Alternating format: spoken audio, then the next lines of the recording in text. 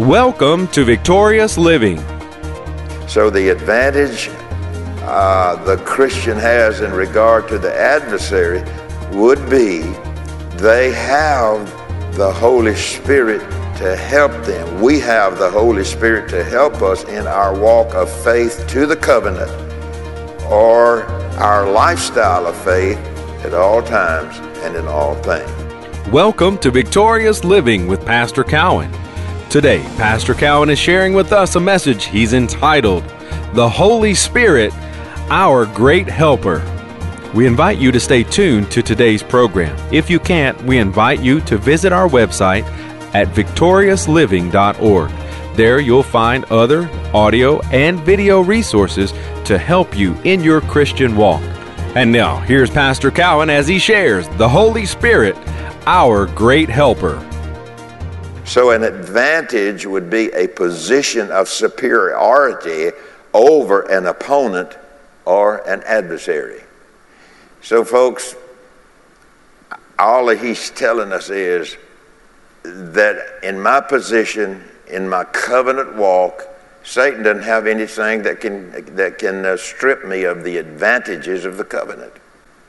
So he says an advantage would be a position of superiority over an opponent or over an adversary whom we know is the devil, and he came to impose himself upon our life here in this world. What does he impose? What does he have to impose with? A lot of things. One of the major things is sickness and disease. One of the things that precipitates sickness and disease is worry. He just brings a lot of stuff to us, which we don't have time to go through all of that. But the advantage the Christian has in regard to the adversary would be they have the Holy Spirit to help them in their walk of faith or their lifestyle of faith where the covenant is concerned. So let me say it again. The advantages the Christian has in regard to the adversary would be they have the Holy Spirit to help them in their walk. But a lot of times, folks, people just don't lean on the Holy Spirit sometimes.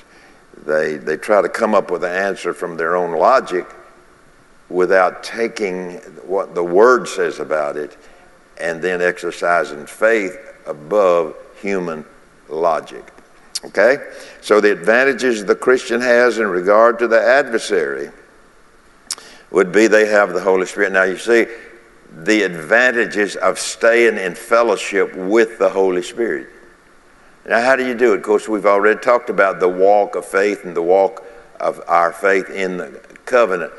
But staying also in that bubble, as we say, or could say, is simply this, is that the Holy Spirit is our helper.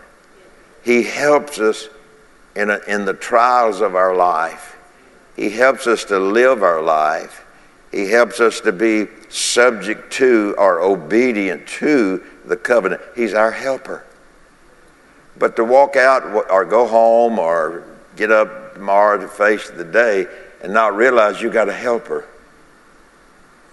that you need to lean on. We need to lean on the Holy Spirit. He's probably smarter than we are. Would you guess that? Sure he is, because he knows. So we go on our way in our daily, and it's easy to be so zeroed in a physical world and all the things we deal with in the physical world, and just leave the Holy Spirit over here waiting to help but not called on.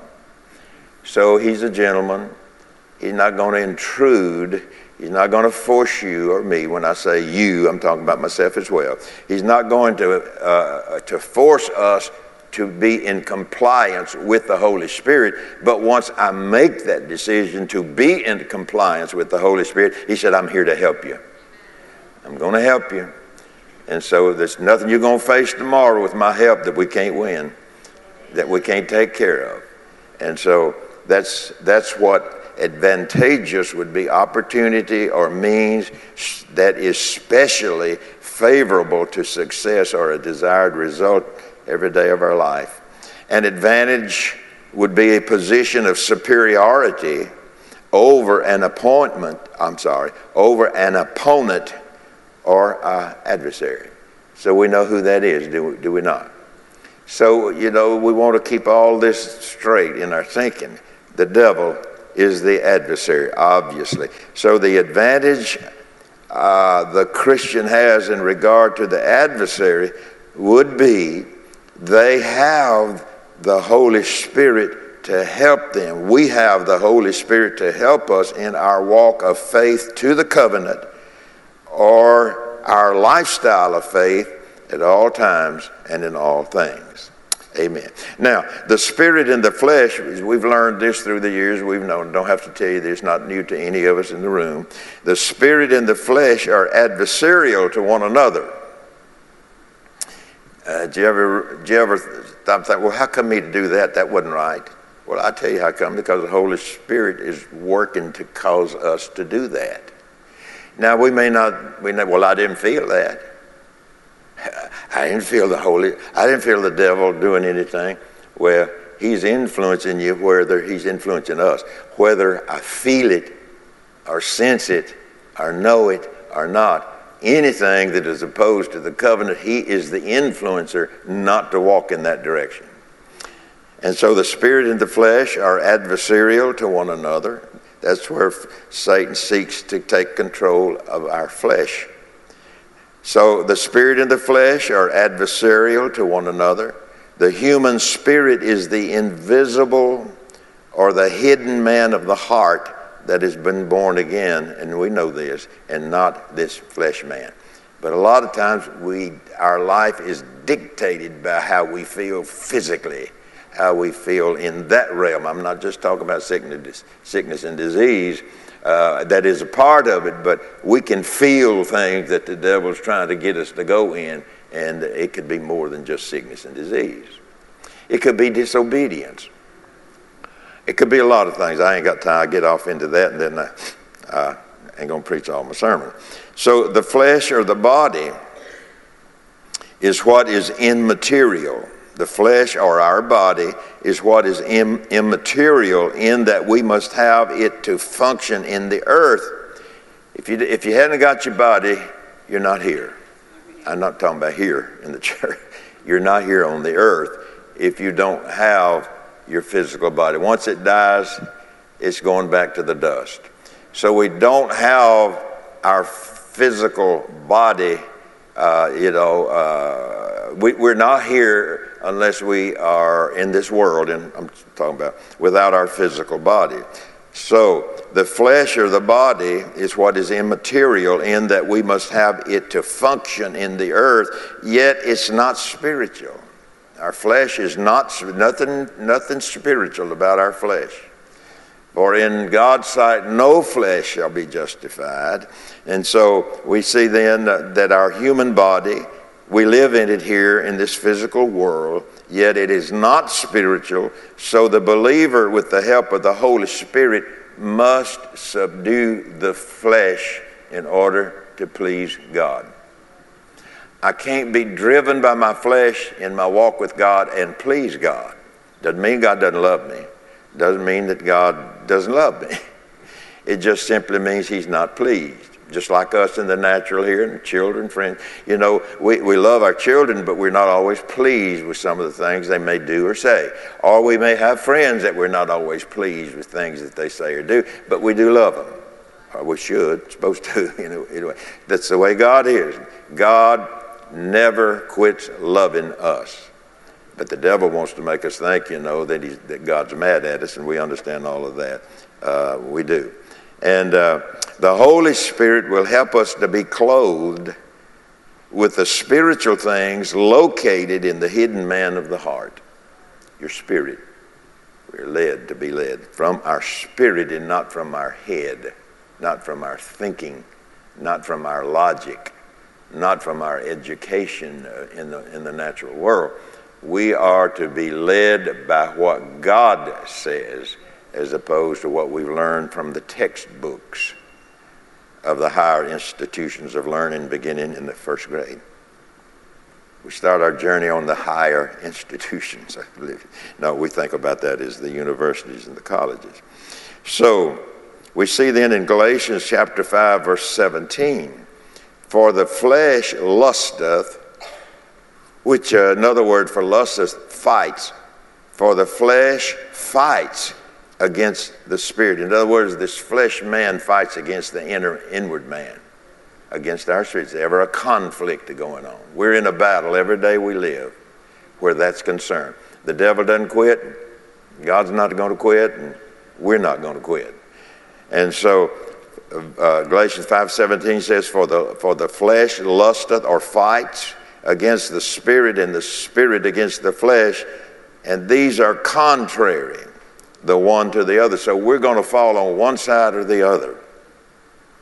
We're going to fall over on being led by the Spirit, or we're going to fall over on being led by our physical mind and logic. And that's where a lot of people are at tonight. We all have been there at some time. You may not be there tonight in your life, but we all been there.